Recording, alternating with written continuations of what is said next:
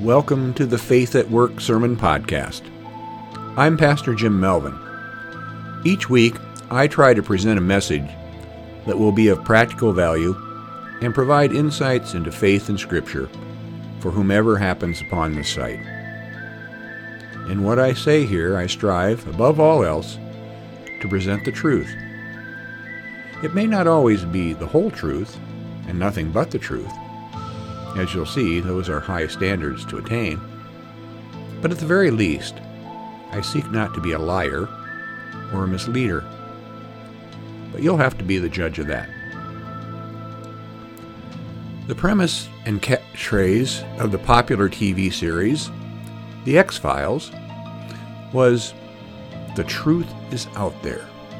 Each week, through their creepy sci-fi thriller format, FBI special agents Fox Mulder and Dana Scully investigated unsolved mysteries involving paranormal phenomena and extraterrestrials, usually complicated by deep government conspiracies and betrayals.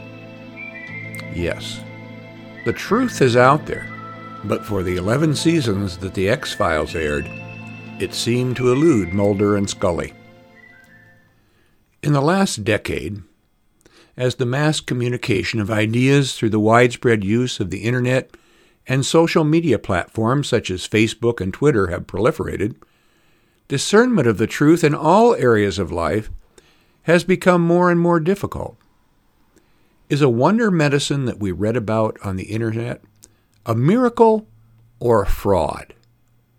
Is a politician sending out tweets or speaking on a news program a reliable truth-teller or a downright liar? Is the government hiding the real truth of UFOs from the American public? When two supposed authorities contradict each other, how do we decide who's telling the truth? We may sometimes be left wondering whether up is up and down is down anymore. We're suffering from moral and informational vertigo. So let me provide a small plot of solid ground upon which we can reorient ourselves and keep the room from spinning. In the Gospel of John, where Thomas struggles to understand who Jesus is, Jesus says, "I am the way and the truth and the life." This is a bold claim. Jesus says that he's not only truth, but the truth. He is ultimate truth. It is not only a bold claim, exactly what does it mean to be truth? Jesus was a material human being. The truth is an abstract concept. He's asking us to compare apples and oranges. The two other claims that Jesus makes regarding his identity, he is the way and the life, can help us make some sense of what it means for him to be the truth. They show that Jesus is the embodiment of truth. Theologians might say incarnation, accessible to us by looking at the path that he takes and the life that he leads. We get to know the truth by getting to know him. There's an old saying that goes, "The proof is in the pudding." An apt paraphrase of that piece of folksy wisdom might be, "The truth is in the pudding." According to this reasoning, in conforming our lives to Jesus' life, we are living out the truth.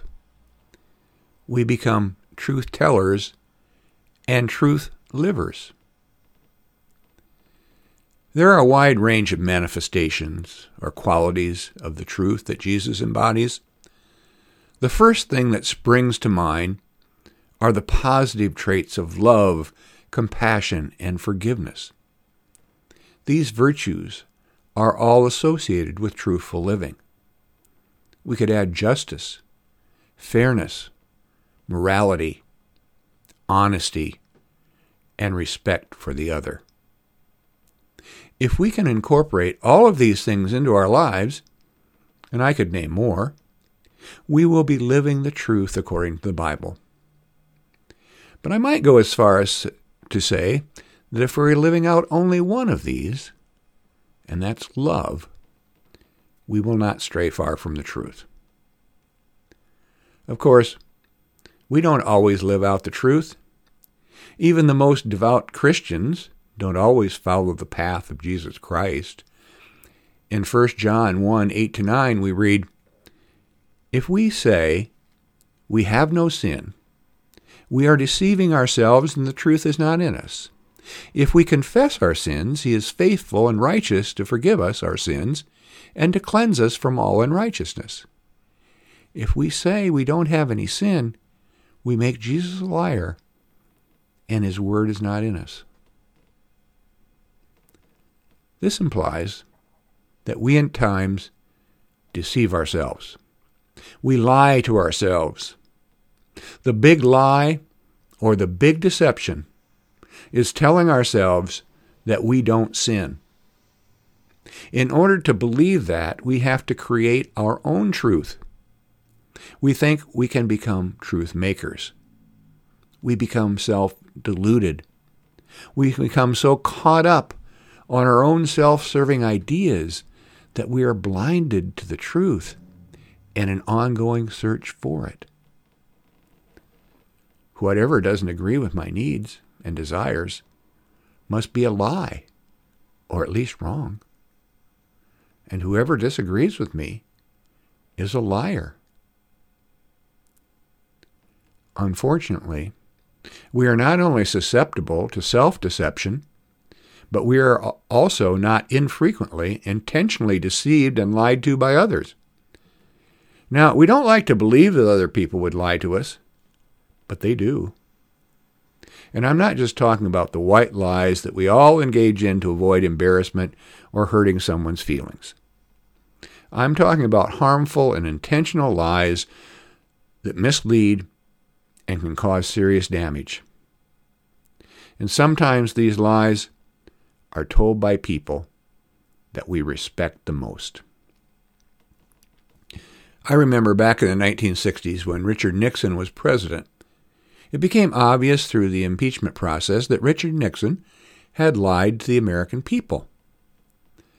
That revelation shattered the naive belief of many American citizens that our presidents always told the truth. Since that time, historical evidence has shown that Richard Nixon was not the first, nor would he be the last, to lie to the American people, and for selfish reasons. Our innocence has been shattered. Our general trust has been replaced by deep cynicism and doubt by people of all political persuasions. The world is full of liars. That realization makes the world a lot more complicated and difficult to live in. There are different areas of truth. Let's first talk about one of the most confusing but most important types of truth, scientific truth. What we first must make clear is that science is not truth itself, but the search for the truth. Science is the human quest for understanding the physical universe of which we are a part. And that quest is never ending. By the experimental method, scientists seek to come closer and closer to the truth, often overturning and discarding their past work and theories. That's the way science works. Some scientific proofs appear beyond question. For example, gravity exists. A simple scientific demonstration, such as dropping an apple, will prove the point to most people's satisfaction. Every time I've dropped a rock or a piece of fruit, or anything else for that matter, it fell to the ground with a thud or a splat. Centuries ago, Sir Isaac Newton worked out the math to figure out how fast objects fall. And Newton's observation about falling objects are so consistent and reproducible that they have become accepted as physical laws. All objects in a vacuum fall at the rate of 32 feet per second per second. The moment that my high school physics teacher demonstrated that a feather and a marble fell at the same rate in a vacuum tube, I was hooked on science.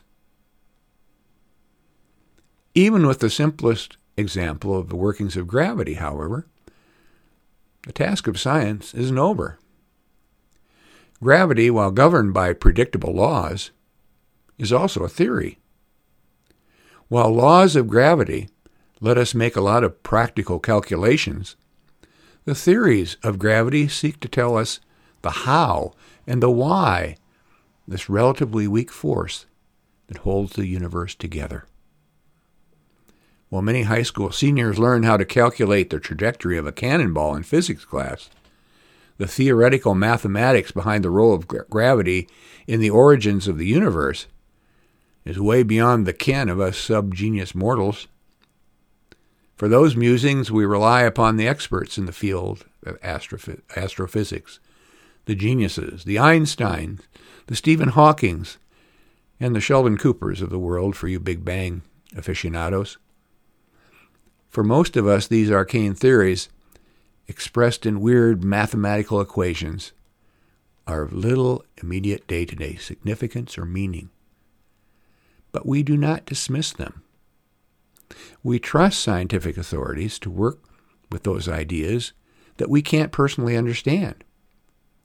Eventually, these discoveries often will have real-world applications. How to build safer and better airplanes, how to make faster computers, and engineering machines that can manufacture cars practically on their own. But let's come back down to earth for a moment. Take the fields of medical research, for example. The science behind medical treatments and drugs is complicated, but we can have no doubt that basic science has allowed us, especially in the developed world, to live longer and healthier lives. These advances have been carried out by generations of medical researchers and practitioners. These people have dedicated their lives to science and the pursuit of scientific truth. And they have developed academic institutions and processes to hold one another accountable. One important and relevant area of medical research is in the field of immunology. The first vaccine was developed way back in 1796 by British Dr. Edward Jenner. The word vaccine originates from the Latin word vacca, or cow. Jenner infected people with the milder cowpox virus, which provided some immunity against the deadlier smallpox virus. Further researchers, notably Louis Pasteur, developed more effective vaccines so that through a global effort by the World Health Organization between 1958 and 1977, smallpox became the only human disease ever to be entirely eliminated. We can credit science with saving millions of human lives and preventing immeasurable suffering. Even with the seemingly miraculous capabilities of medical science, such total victories over disease and illness are rare. Take cancer, for example. Forms of cancer are becoming treatable or controllable almost daily. But according to the WHO, nearly 10 million people still die of cancer yearly, accounting for nearly 1 in 6 deaths worldwide. All of us live with the threat of having our lives turned upside down with a cancer diagnosis for ourselves or our loved ones. This is not an indictment of medical science, but a clear call for us to support and encourage research. And there seems to be no shortage of dedicated women and men who are willing to answer that call, and others who are willing to risk their lives to put these treatments to use. Despite the advances and successes in medical treatment, controversies and distrust still remain and are growing. That's been particularly evident during the COVID pandemic. The way that the effectiveness of the COVID vaccines is determined is through statistical analysis of infections among vaccinated versus unvaccinated individuals, first during clinical trials and then among the general population. Such analysis is a mainstay of scientific investigation, and vaccines have been shown to significantly reduce the risk of infection, serious illness, and death. Why, given the evidence of the efficacy coupled with the safety of these vaccines, has there been considerable pushback against their use and refusal to be vaccinated? There's a pervasive mistrust and misunderstanding of statistical data and science itself. There's an old saying, figures don't lie, but liars can figure. And it's been invoked to sow doubt wherever there is not absolute certainty. And there is seldom absolute certainty in science. The fact that the numbers of vaccinated versus unvaccinated is divided along political lines is an indication that something is going on beyond scientific reasoning or even common sense. It appears that we're willing to put emotion ahead of truth, even in life-threatening situations. Not only scientists are in the business of searching out the truth, so are historians.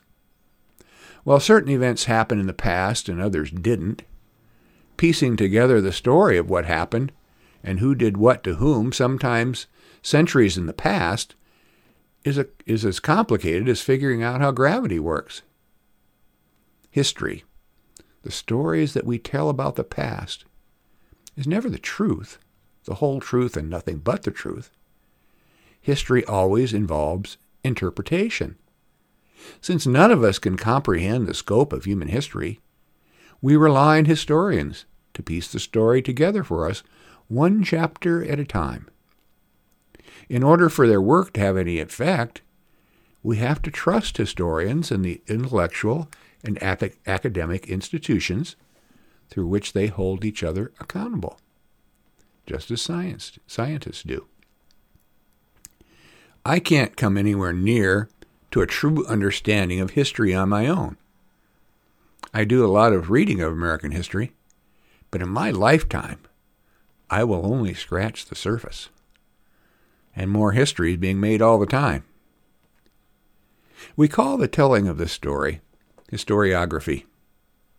Historiography is the writing of history, especially the writing of history based on the critical examination of sources, the selection of particular details from the authentic materials in those sources, and the synthesis of those details into a narrative that stands the test of critical examination.